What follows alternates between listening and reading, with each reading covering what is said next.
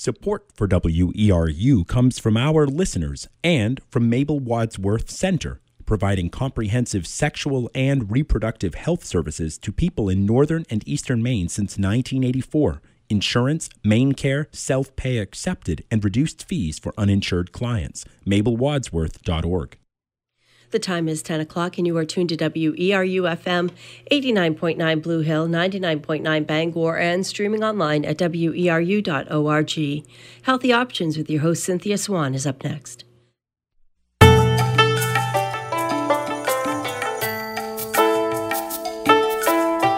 Hi, and welcome to Healthy Options. I'm Cynthia Swan, and our topic today is men's health. And my guest joining me is Jillian Kelsey Rose, who is an herbalist, a health educator, passionate gardener, and mother. She has a background in clinical herbalism, naturopathy, permaculture, and plant mysticism. Jillian has studied naturopathy and traditional European herbalism at the Southern Cross University in Australia, as well as incredible American herbalists in this country. She lives close to the earth with her family in Hope, Maine, where she offers classes. Currently, she is doing some work co-teaching with the Earthwalk School of Herbal Traditions, and she will be doing a class in April at Quarry Hill in Camden, Maine. Her contact email is Jillian Kelsey Rose, JILLIANKELSEY Rose @gmail.com. Welcome. Hi, Cindy. Thanks so much for having me today. Glad to have you here. So I thought it was interesting that, we're going to be talking about men's health. I think this might be the first show that we've ever done on men's health. But anyway, I'm curious, why did you want to do how did you end up delving into men's health, wanting to talk about this, wanting to educate, and what called you to do this kind of work as an herbalist and educator? Yeah, that's a great question. And it's not surprising that this is the first session that's been on men's health to me. As you had mentioned, I studied naturopathy in Australia, and something that really struck me when I was there, which was, 9 or 10 years ago, was that the class was predominantly women, our cohort was predominantly women, and that almost everyone wanted to specialize in either women's health or children's health. I didn't hear a single person the entire time that I was there in this, incredibly intensive program, really talking about men's health at all on any level. And I found that really striking. And I think that's probably what initially brought up my interest in the subject. And then I guess there were a few things that I had hoped to mention today just to kind of set the stage for where we're going to go with this. My experience, both from my time studying naturopathy in Australia and then my time as a clinical herbalist since then, is that men are really incredibly underserved in our healthcare system, as well as our alternative healthcare opportunities in this part of the world. So something that I've talked about with several friends and herbalists over the last couple of years as I've been really exploring this concept, something that I've heard on multiple occasions is that there's this general understanding that because our culture has been focused on trying to shift a patriarchy which has been out of balance for so long, the masculine has been labeled as bad or wrong or domineering or aggressive. And I would say that men, as well as all genders, have suffered really deeply for this. And so I've been exploring that as a part of my personal journey and really finding ways to honor true masculinity, which is also love and protection and generosity, strength, creativity, a zest for life, an adventuresome spirit, and an openness. So it's something that I've really focused on both in my life and in my clinical practice to try not to perpetuate the unbalance of associating masculinity with these negative side effects only. But to remember that we all have a masculine and a feminine side within our spirit and body, and to remember the incredible beauty and necessity of masculinity. So having said that, what do you want to start with? The topic of men's health is so incredibly broad. Where do you want to start and why? Well, I think that I would actually like to start with the cardiovascular system. Cardiovascular disease is the primary reason for death in the male population of our country.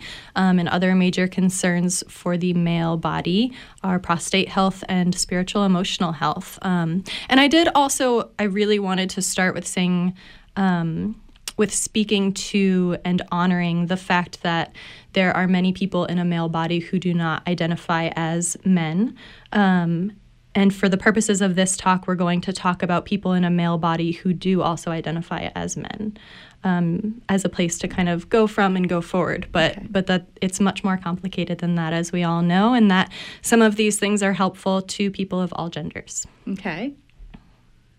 So should we just dive into cardiovascular health? Okay. Let's see. Let's start with hawthorn. So because my background is in herbalism and that's primarily what I focus on, hawthorn is the most foundational herb for cardiovascular health for all of us with the human body. Hawthorn is, like I said, this incredible foundational herb. It's one that I actually refer to as tropho-restorative.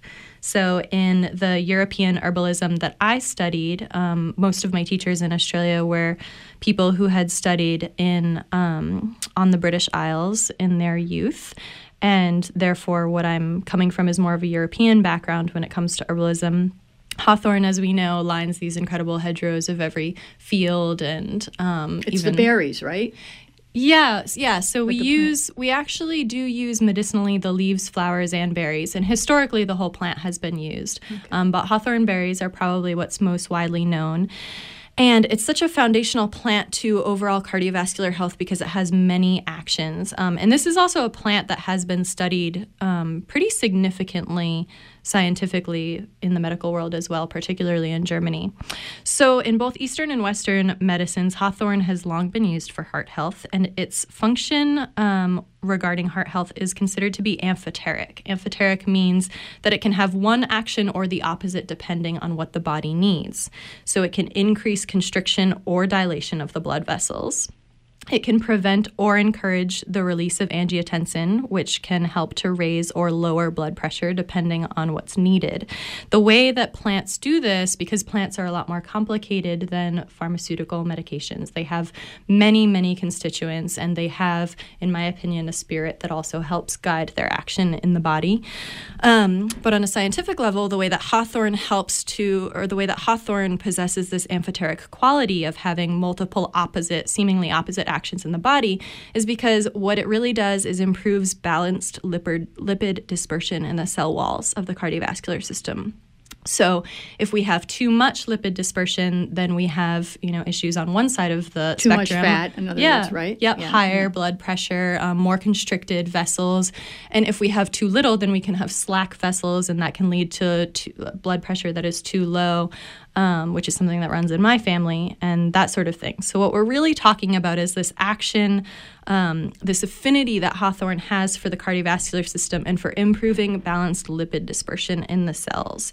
So whether they're damaged and in need of lipid dispersion or whether they're saturated and needing less.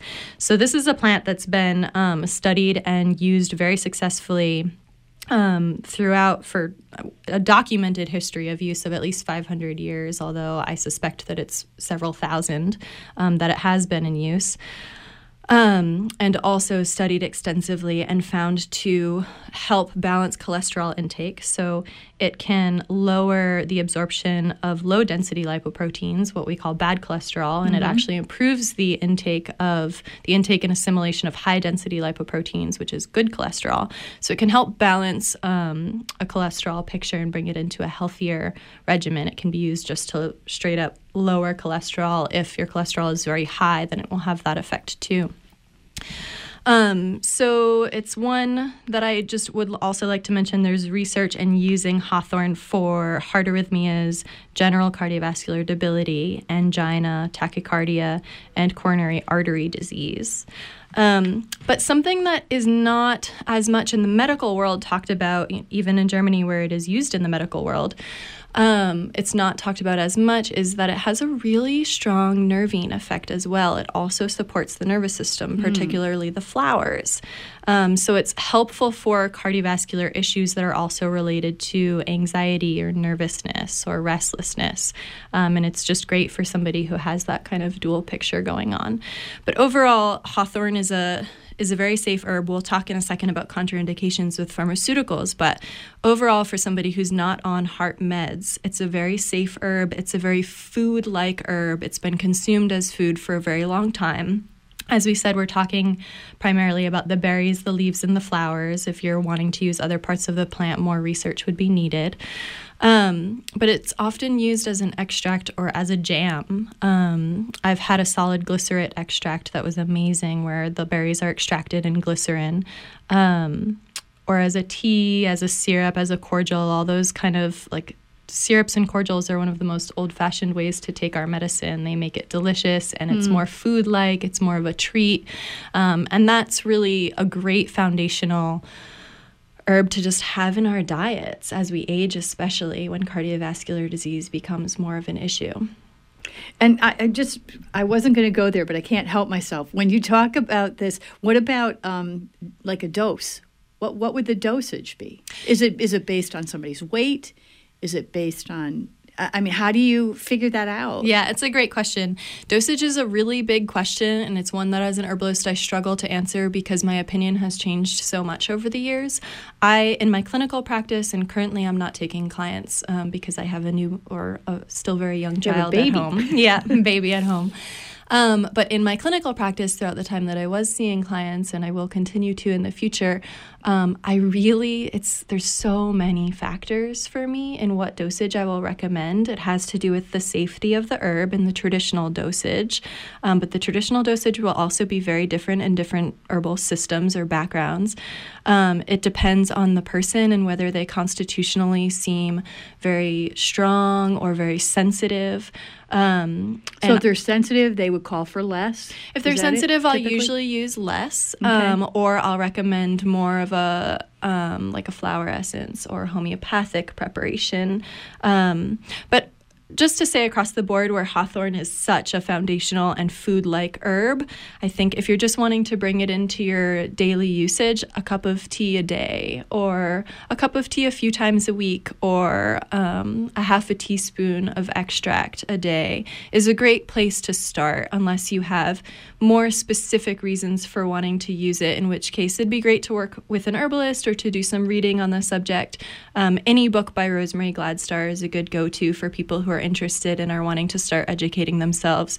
But hawthorn it's a very safe herb. Like a traditional British dosage, which is how I learned, would be much, much higher than that. It would be probably be like up to 20 mils a day.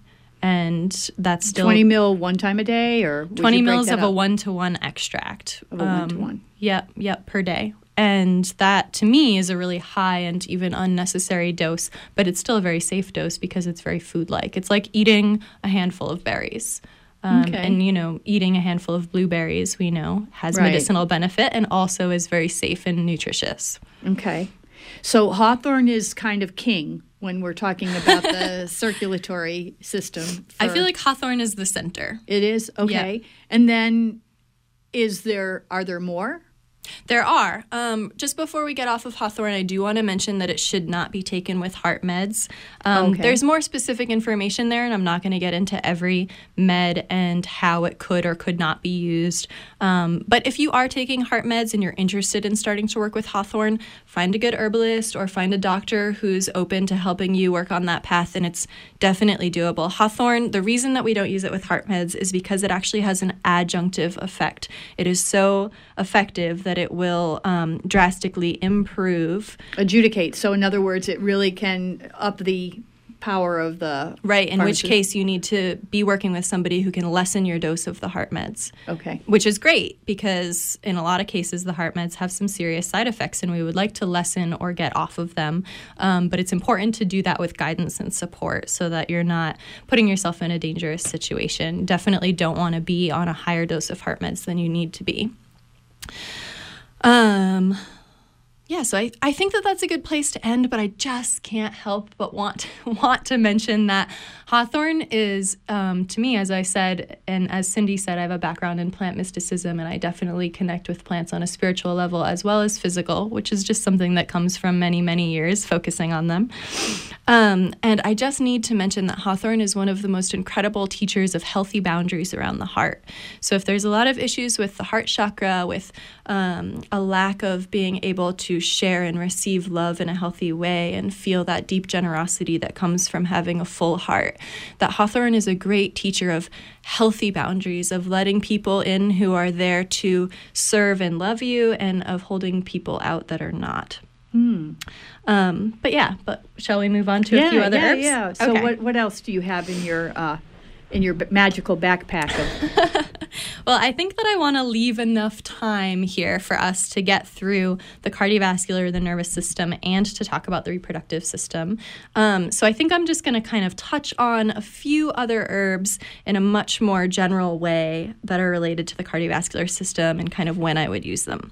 So for a great a great supporter of the hawthorn picture is motherwort. So often I will recommend hawthorn and motherwort together. Mm-hmm. Motherwort is Leonurus cardiaca, which means lion-hearted. It's a bitter nervine, so it has a strong bitter taste, which gives us the indication that it supports digestion, a healthy liver, healthy elimination, absorption and elimination, that bitter flavor. And it's also a nervine, so it's relaxing to the nervous system. It's very grounding, also very nutritive and more food-like. We use the aerial parts right before or when the plant is flowering. So we're mostly talking about leaves and flowers. And motherwort has an affinity for the heart as well. It's cooling, nourishing, balancing to the cardiovascular system. And it can be, if somebody's really working with, like the way that I use this clinically is if somebody's really working with high blood pressure for a long time, and hawthorn isn't shifting it, I'll add motherwort into that mix, into that formula, and see if that can help bring it down. Often it can just be an adjuvating factor there to help whatever we're working on with hawthorn. It's definitely something that you would want in a formula or want to be taking if you had heart issues associated with anxiety, nervousness, loneliness, and poor digestion. So if there's poor digestion in the picture, but it's cardiovascular based, I would definitely have motherwort in a formula for that person. Motherwort is also very safe.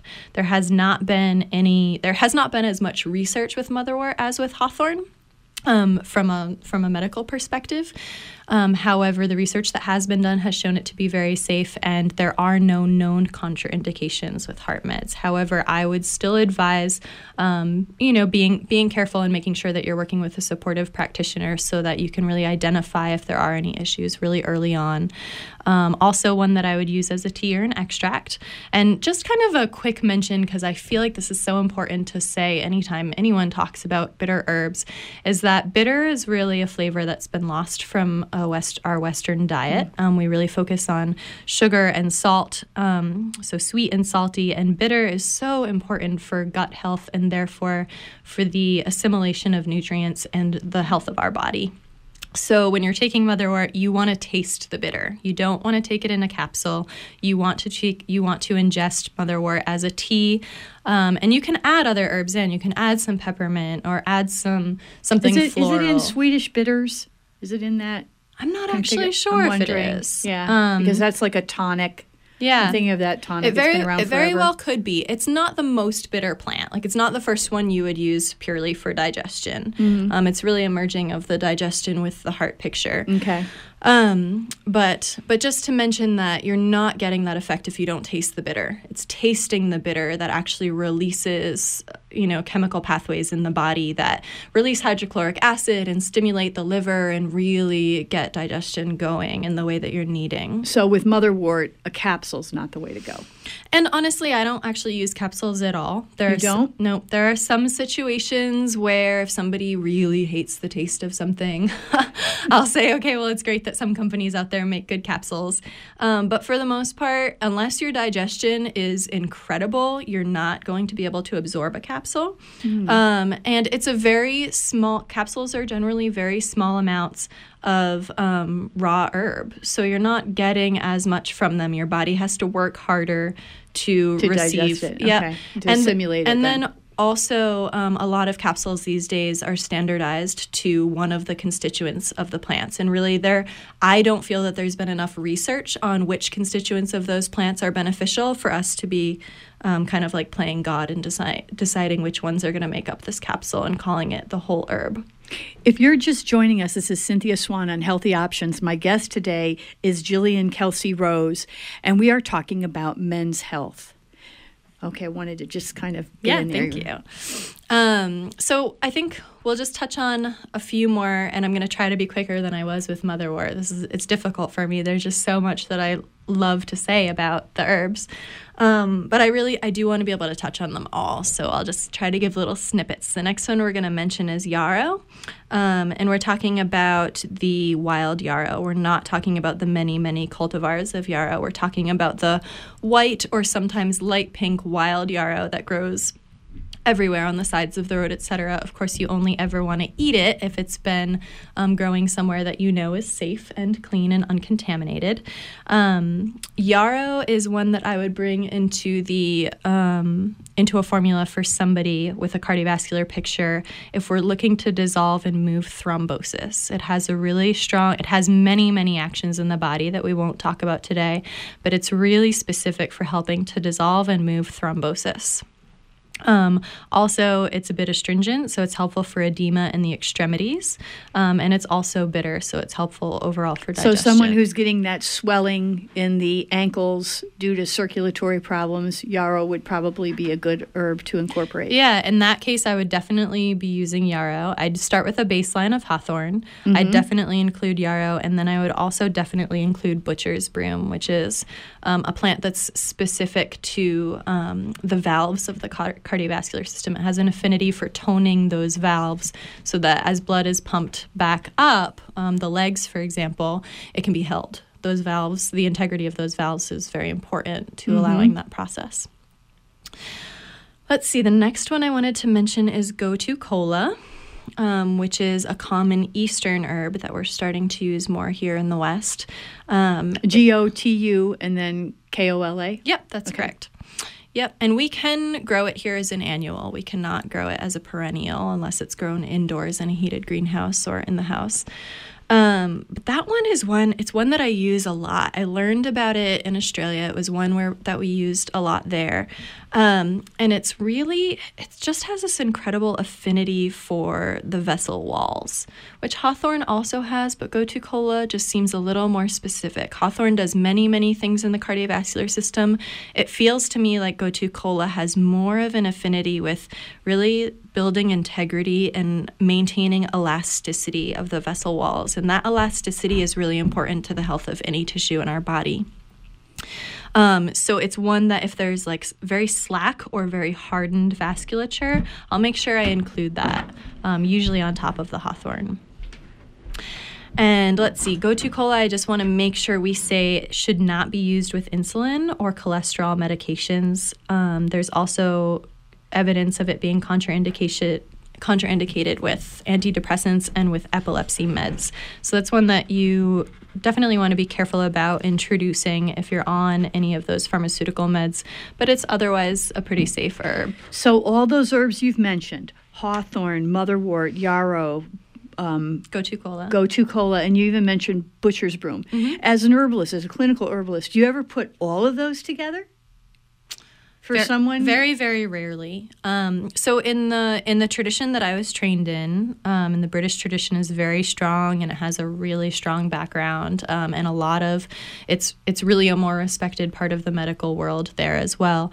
But in the tradition that I learned, there might be 30 herbs in a formula, and that is just not how I feel called to practice. I definitely feel interested in being able to really see how each herb is interacting with the person and whether each one is really playing a significant enough role to be taking every day. Okay. So there might be very rare cases where I would have those all in there. If somebody had a very serious cardiovascular issue and they were working with a doctor and with me and we were all, on the same page, then perhaps I would have all of those. But usually it's kind of picking and choosing based on the situation. Okay. And Amy Brown just brought me in this, what's in Swedish bitters, and there is no motherwort in Swedish bitters. So definitely, camphor, myrrh, rhubarb root, saffron, senna, theriac. Is there gentian? No? Aloe, water, no, angelica root, Carling thistle. Very interesting. So, yeah. So that's the typical Swedish bitter from Wikipedia. She pulled that off. So, but that's interesting. Yeah, I would have been very surprised if motherwort had been in there. Thank you for pulling that off. Yeah, thank you, Amy. That was great. So, are there any other cardio herbs that in your toolkit that you? There are a lot, but I want to move on to other things. So I think that the one I'm going to mention two quick things. One is cramp bark, which is a viburnum. Cramp bark is a common viburnum that we can grow here and you can get from the Fedco tree sale. And cramp bark is really particularly suited, as its name says. It's an antispasmodic. It prevents cramping and spasming in all tissues of the body, as far as we know. It's very suited to heart palpitations or an irregular pulse. So good for arrhythmia. Right, yeah. So, of course, if you have something like that going on, you want to talk to your doctor. And also, you should consider trying cramp bark. It's also, like I said, a very safe herb. I really try not to talk about herbs that aren't safe in this sort of venue. I prefer that to be more of because people might be wanting to, go out and try this. Yeah, I don't want people to just go try things that aren't very safe. But cramp bark has a really long history of use. It's very common, and that one's a great one to bring into a heart palpitation situation. The other one that I just want to mention for anyone who's interested in working with hawthorn and who finds that it's just, especially if somebody's been working with high blood pressure for a long time, and they're not having a shift and they're maybe concerned about having to go on meds if, their doctor says they have 6 months to get a hold of it before they are going to put them on meds. Chrysanthemum, which can be sourced from Herbalist and Alchemist. There are many different chrysanthemums, but Herbalist and Alchemist, which is a company on the East Coast, offers chrysanthemum that can be really helpful, just a small amount. I would say 1 part chrysanthemum to 5 parts hawthorn is a good mix for just getting that edge on high blood pressure that's just being really stubborn. And of course, that would be taken though in a tea or an elixir or a normally you're working with an extract if you're really working in a specific way to try to lower blood pressure and to try to do it soon. And so you're putting it in a glycerin? Normally in alcohol. Oh, in alcohol. Yep, it can be in glycerin if people don't do alcohol. Okay. But alcohol is a better solvent for most constituents for plants. And it also is very quickly and readily absorbed by the body, so it is absorbed easily. Of course, none of this is to even mention diet and exercise, which are the most important aspects of cardiovascular health. And where we're specifically talking about herbs today, we're not really going to delve into that, but I think it's just important to touch on the fact that exercise offers the most positive impact for high blood pressure and high cholesterol of anything else that you could do. And so define exercise, though. Sure. Because some people are, go ahead. I would define it in this case as anything that raises your heart rate for a substantial amount of time. So let's say raises your heart rate for at least 20 minutes. If you're able to do that. Of course, people are at all different ability levels, and if you're really far along in a cardiovascular disease type of situation, then your definition of exercise will be different. But elevated heart rate for substantial. You're saying at least 20 minutes, preferably, and most days of the week? I would say as many days as you can, at least 3. Okay. Okay. But I mean, that's such a debatable... And then diet, and I don't want to get in too deep in diet because we could go on and on forever about the whole diet thing. But from your perspective, okay, somebody's coming to you, you're working with a client, they have high blood pressure. Let's use that one because that seems to be a common ailment I hear about. So let's say they've got high blood pressure and you've got them on maybe this 1 to 5. You've got them on the chrysanthemum and hawthorn, and you're trying to work to get the blood pressure down. What would you say to them about diet?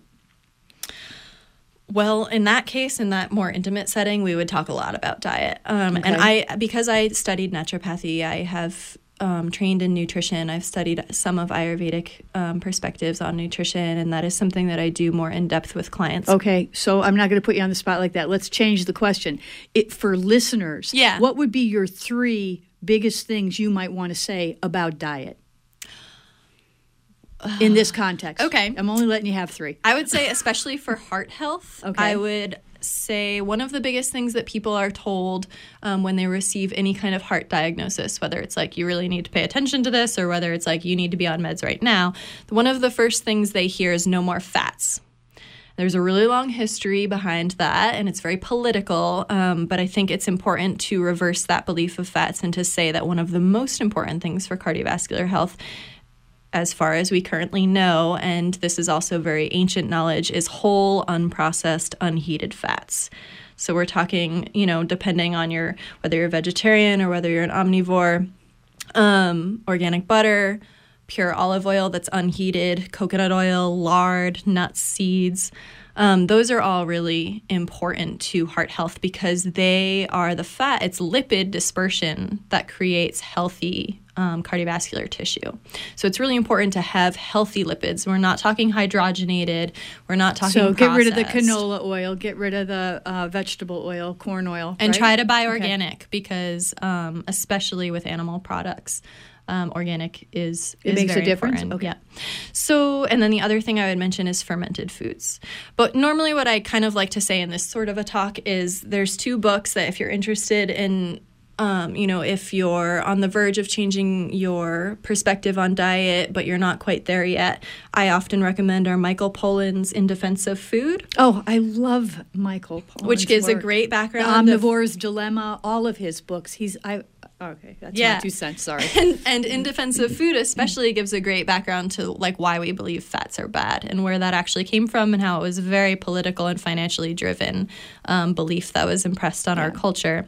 The second one is Nourishing Traditions by Sally Fallon. Sally Fallon, that's another. Okay, so that's the whole Weston Price group right there because she's a big speaker for Weston Price and they are not vegetarians. No, they are not. But In Defense of Food outlines some of the key points for people that are vegan or vegetarian or so that kind of covers all of your. If you've just joined us, I want to take a quick break. And then we're going to continue on in this conversation. I'll open a little later to calls as well. And we'll be right back. This is Cynthia Swan with Jillian Kelsey Rose speaking about men's health.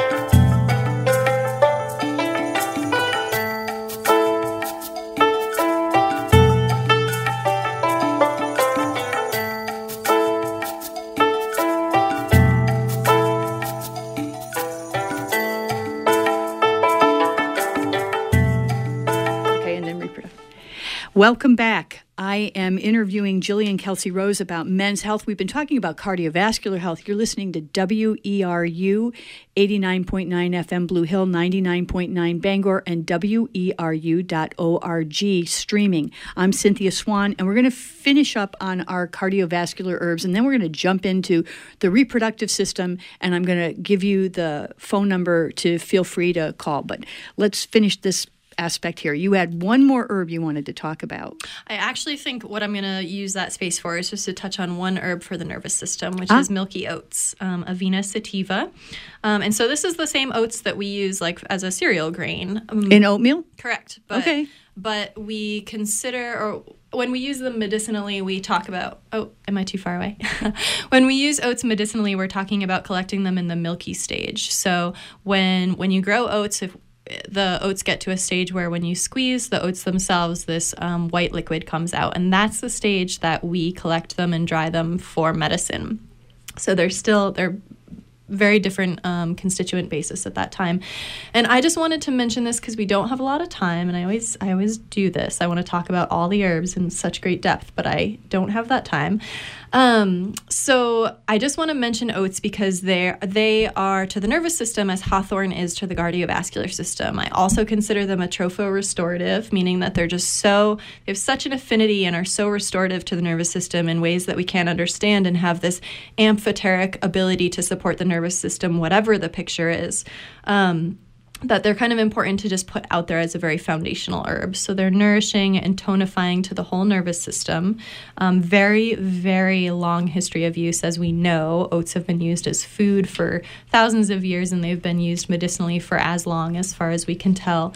Recorded medicinal use for several hundred years, and oats will be in some of the oldest pharmacopoeias in the world.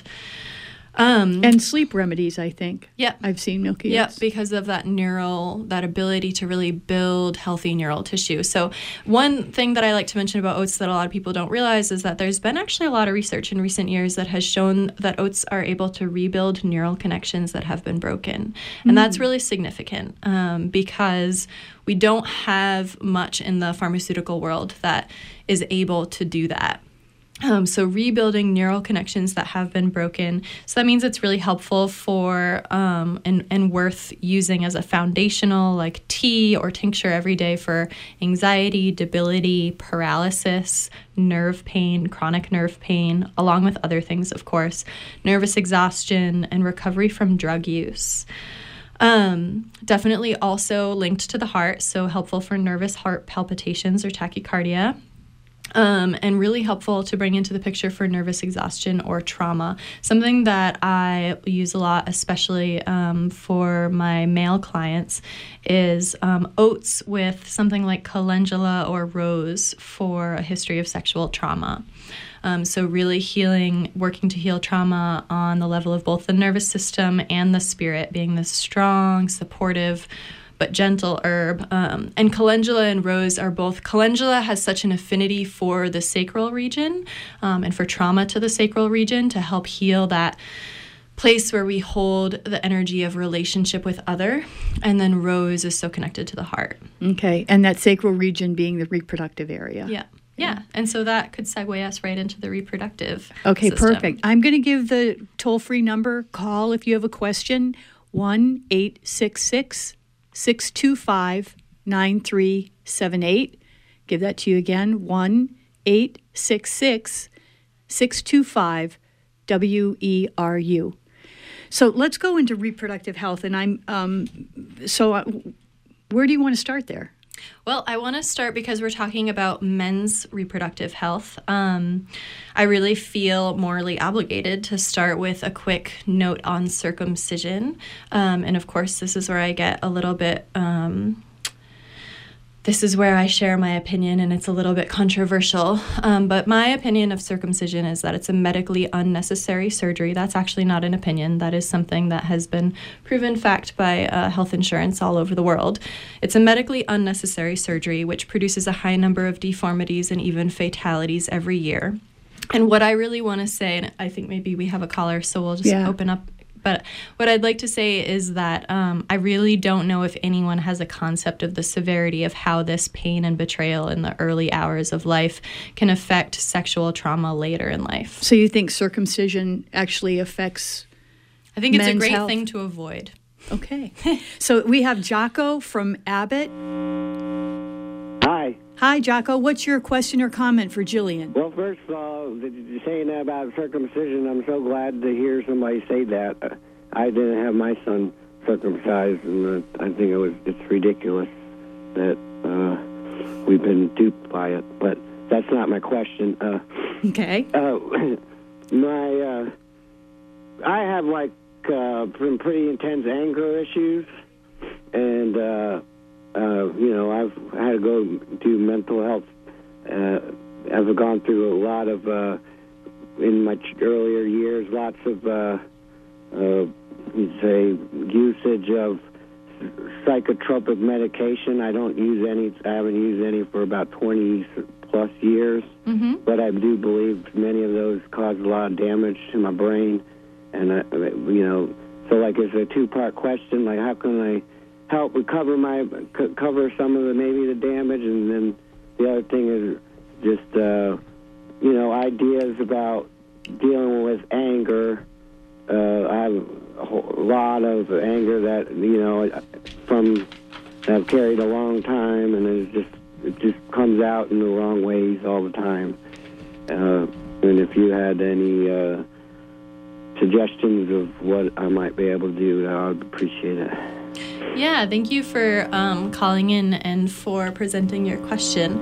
I guess starting from an herbal perspective, because I'm an herbalist and I'm primarily on here today to talk about herbs, I'll just start with kind of mentioning that milky oats, which we just talked about being such a foundational plant for the nervous system, could be really helpful to you. There are a lot of herbs that could be as well, so it would be worth talking to an herbalist. But of course, also recognizing that specifically working with anger isn't my area of experience or expertise. It's something that I have helped steer clients to a helpful support in the past. And there are certainly herbs that can be helpful on more of a spiritual level as well as a physical level. But my perception of working with anger, I guess there's so much to it, so I'm trying to decide where I want to start. One thing I would start with is that anger is held in the body and the liver. That's something that I'm very aware of from years and years of experience seeing clients and hearing that from other teachers. And so definitely working with the liver can be helpful, working with bitter herbs, especially milk thistle, and then learning positive ways to allow your anger to move. So when we bottle up anger, it becomes stagnant and more prevalent. But when we allow it to move out of the body and to move out of ourselves in positive or safe spaces, that's really important. Something that I was reading recently, I've been reading this incredible book by this woman named Min Mia, who's an Aboriginal elder in Australia. And she talks about how anger is held in the body and becomes stagnant, and the only way that it can be released is through tears.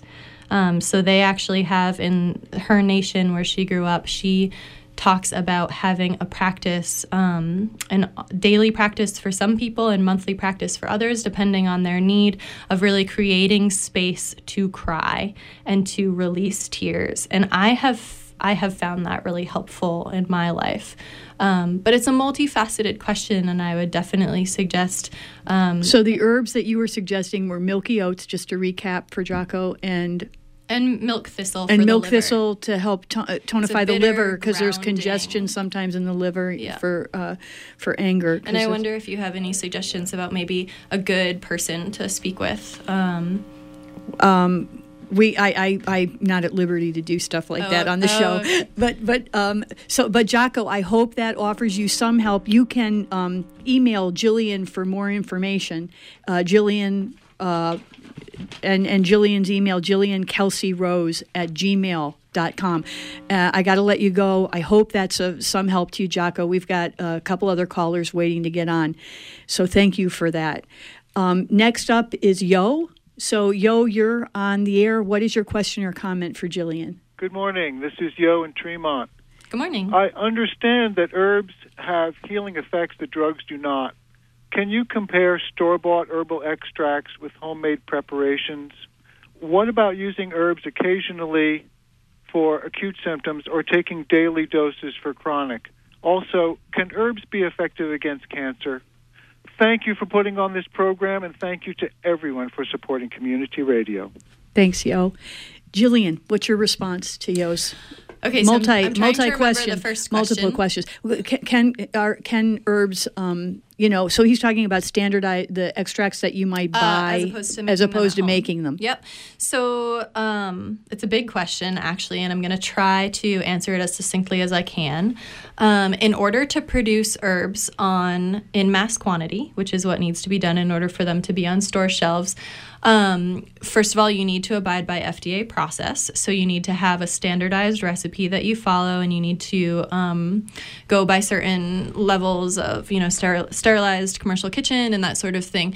So I guess what you're talking about is a very different process from making it at home. And the reason that I mention that, because I know it's rather obvious, is that to me, the biggest difference between herbs on a store shelf and herbs that you make for yourself is the energy that you put into them. So I grow and produce most of the herbal remedies for my family. It's something I feel really strongly about, and I feel like all that effort and love and energy is in there. And I don't discount that. After years and years of seeing the difference, I don't discount that. It's really important to get herbs from a company, if you are buying them from a company, to get them from a company that you feel has good energy and good, strong ethics and morals. However, like I said, the question is actually huge.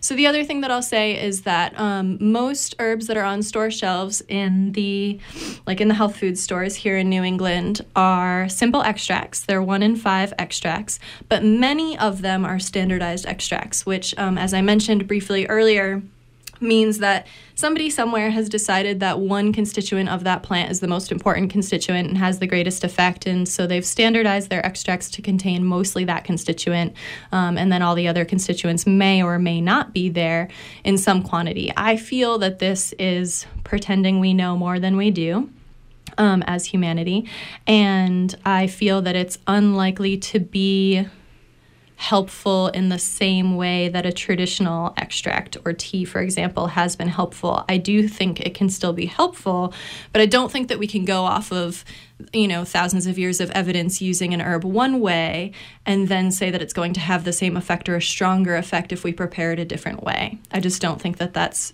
good scientific. I'm going to jump in and move you along. Okay. But you'll also ask, can herbs cure cancer?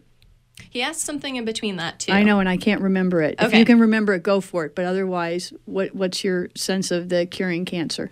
Curing cancer. I believe that herbs play a really significant role in healing from cancer for people who are open and interested to that. There are a lot of herbs, and it's very complex.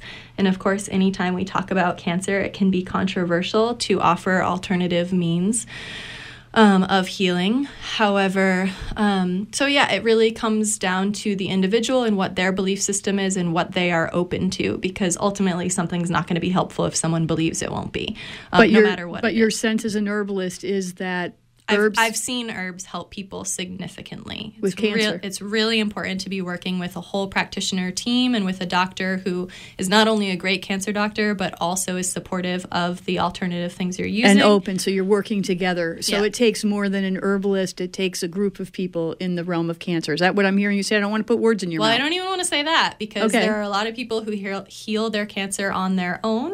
And I don't want to discount that. But I want to say that my professional opinion is that I have to say it's important to work with a whole team if that feels right to you.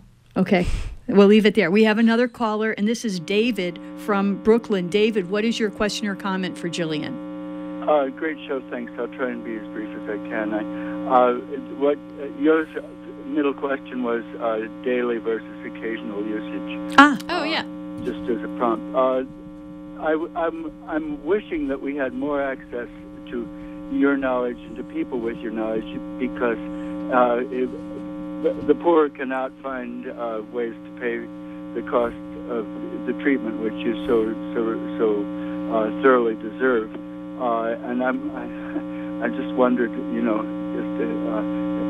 can we set up some kind of a locally funded and participatory insurance system, which by our own choosing could pay for this treatment for people who couldn't. But what I really wanted to say was to thank you for your shout out to Hawthorne.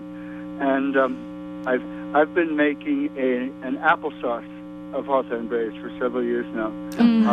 I put them through one of the grinders, the same one you use for applesauce, a crank grinder. Cool. And with a very, very little bit of water, and then add maple syrup to make it palatable, because it's bitter. But it's very intense, and I think it's very good. The problem and the question I have is that I have it in small little jelly jars, canned, because otherwise it will ferment. And I try to can it minimally, so as not to destroy whatever's in there by the heat. But it will give me the runs. if I take a tablespoon a day of this stuff, I can be fairly certain I'm going to get the runs. Not seriously, but it does happen, and so I don't use it as frequently as I would like to. And I don't know whether you think there's whether that means it's too strong a dose, or whether there's perhaps something else I could be mixing in with my applesauce to counteract that tendency. Yeah, that's really interesting. I wonder, when you have normal applesauce made just from apples, do you have a similar effect? No. Interesting. I've never heard of that before. And Art, do you have a really sensitive gut otherwise? More and more so, but not really. No. Not specifically. No.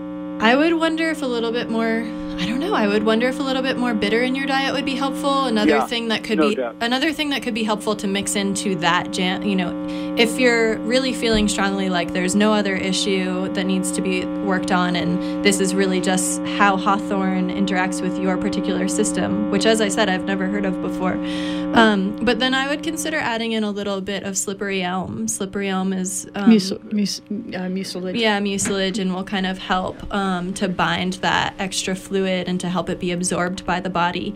And of course, anytime I mention slippery elm, I also do need to mention to please source it from somebody who's cultivating it organically, because it is being over-harvested in the wild. Thanks a lot. All right, thanks, Great David. show. Thanks for coming on. Thank you. So I'm glad that David told us daily versus occasional dosage. It reminded us of Yo's second question. Yeah. There's a big difference between daily versus occasional usage. So I use herbs really frequently for small issues. Like recently, my 15-month-old son had a diaper rash. It's the first time he's ever gotten one. We were doing a lot of traveling, and I sprinkled just a little bit of golden seal powder, organically cultivated golden seal powder on there, and it cleared it up immediately. But golden seal is something that I would never use on a daily basis with somebody with such a young liver, and also it's being over-harvested in the wild, so I use it as sparingly as possible. So using herbs in a more long-term daily way, really, you do that with herbs that help to build up and continue to build a particular system in the body, usually. And you usually use a much lower dose if you're going every day.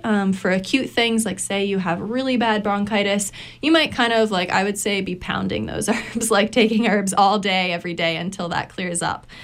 Again, depending on what the herbs are, because some herbs are a little too strong for that. But it's really a varied question, and I hope that just gives some inkling of it.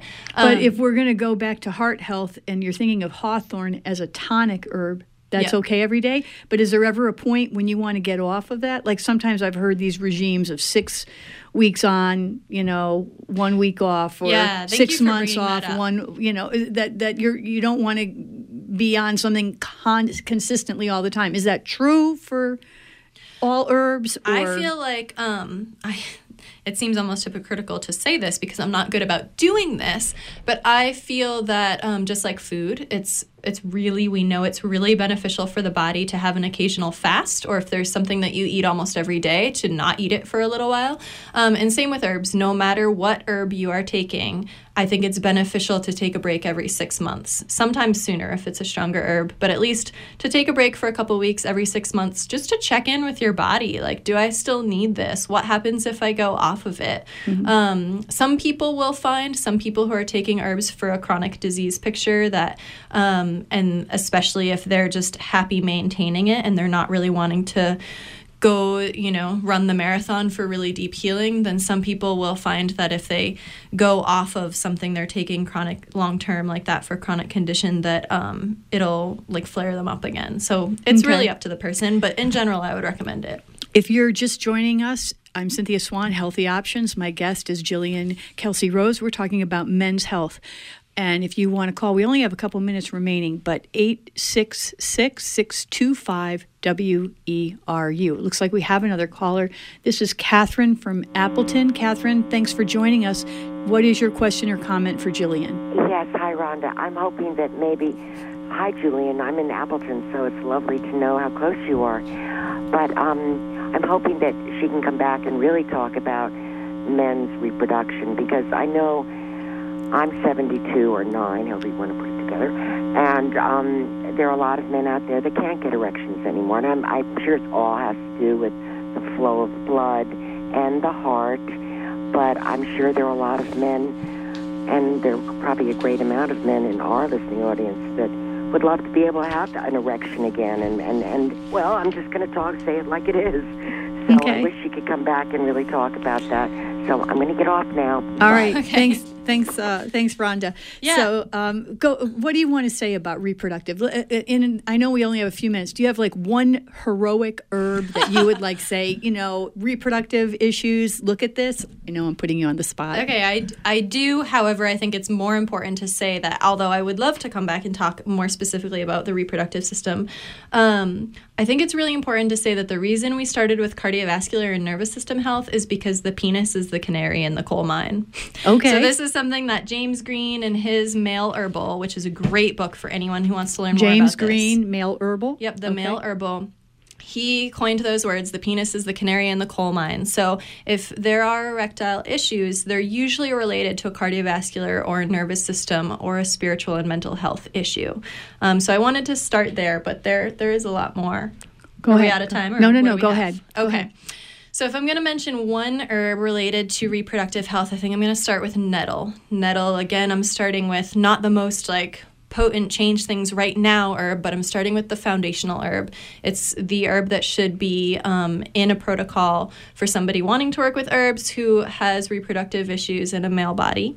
So nettle is a very nutritive urinary, endocrine, and reproductive tonic. It's helpful for building energy, stamina, and strength.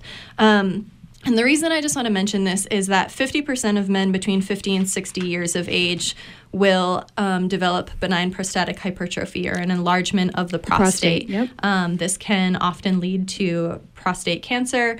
It's a really big issue, and it's one that we don't have a lot of really effective remedies for. So I just want to mention that nettles just used as a tea, so we're talking about nettle leaves used as a normal tea, like you could even get nettle tea bags from a good source, and take that every day, was shown in German trials to be as effective as the leading BPH drug, which was finasteride, in reducing symptoms and progression of BPH. Finasteride's side effects, as many of us know, include erectile dysfunction, decreased libido, difficulty with ejaculation, testicular pain, difficulty breathing, breast pain. Nettle does not have those side effects. Nettle is a diuretic. You may find that you are peeing a bit more than usual, but that can be worked with in other ways, and nettle's benefit to the male reproductive system is so incredible that I can't stress that. So it's enormous. enough. So nettle is like one of the kings for the Yeah. men's health, Yeah, it's a reproductive health. restorative for Okay, reproductive and health. then others that come to your mind? Others, I would definitely include saw palmetto, which is not a plant that we can grow here. It is one that we have to get from down south. It's grown down south. You definitely want to get it from someone who's growing it. It's another nutritive tonic to the male reproductive system. And this one really has an effect on hormone regulation, both for men and women. It prevents prostate enlargement, helps to reverse prostate or testicular atrophy, and improves fertility. It's also a very safe one, usually used as an extract or a tea or a powder. Really helpful for, it's used frequently for erectile dysfunction and for libido. And it nourishes the system without directly stimulating. So there are a lot of plants out there that will be touted to be very stimulating for erectile dysfunction. Yohimbe is one of the most widely known ones. Spelled Y-O-M. Yohimbe. And Okay. Yohimbe, I'm touching on that because it's one of the most widely known ones, but it's extremely dangerous and should not be used without guidance. Okay, we have to stop it Yeah. there. I'm so sorry. We'll have to reconvene. Thank you for joining us. This is Cynthia Swan for Healthy Options. My guest, Jillian Kelsey Rose, and you can reach her by email, jilliankelseyrose@gmail.com. Her website is Ursa Herbal, URSA herbal.com. And she's going to be teaching an herbal course this summer for beginners and doing an advanced one coming up soon at the Earthwalk School of Herbal Traditions.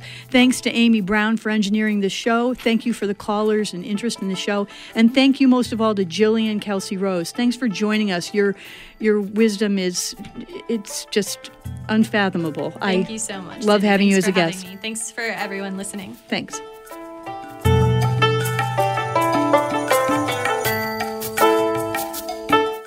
Support for WERU comes from the 30th Annual Camden Conference.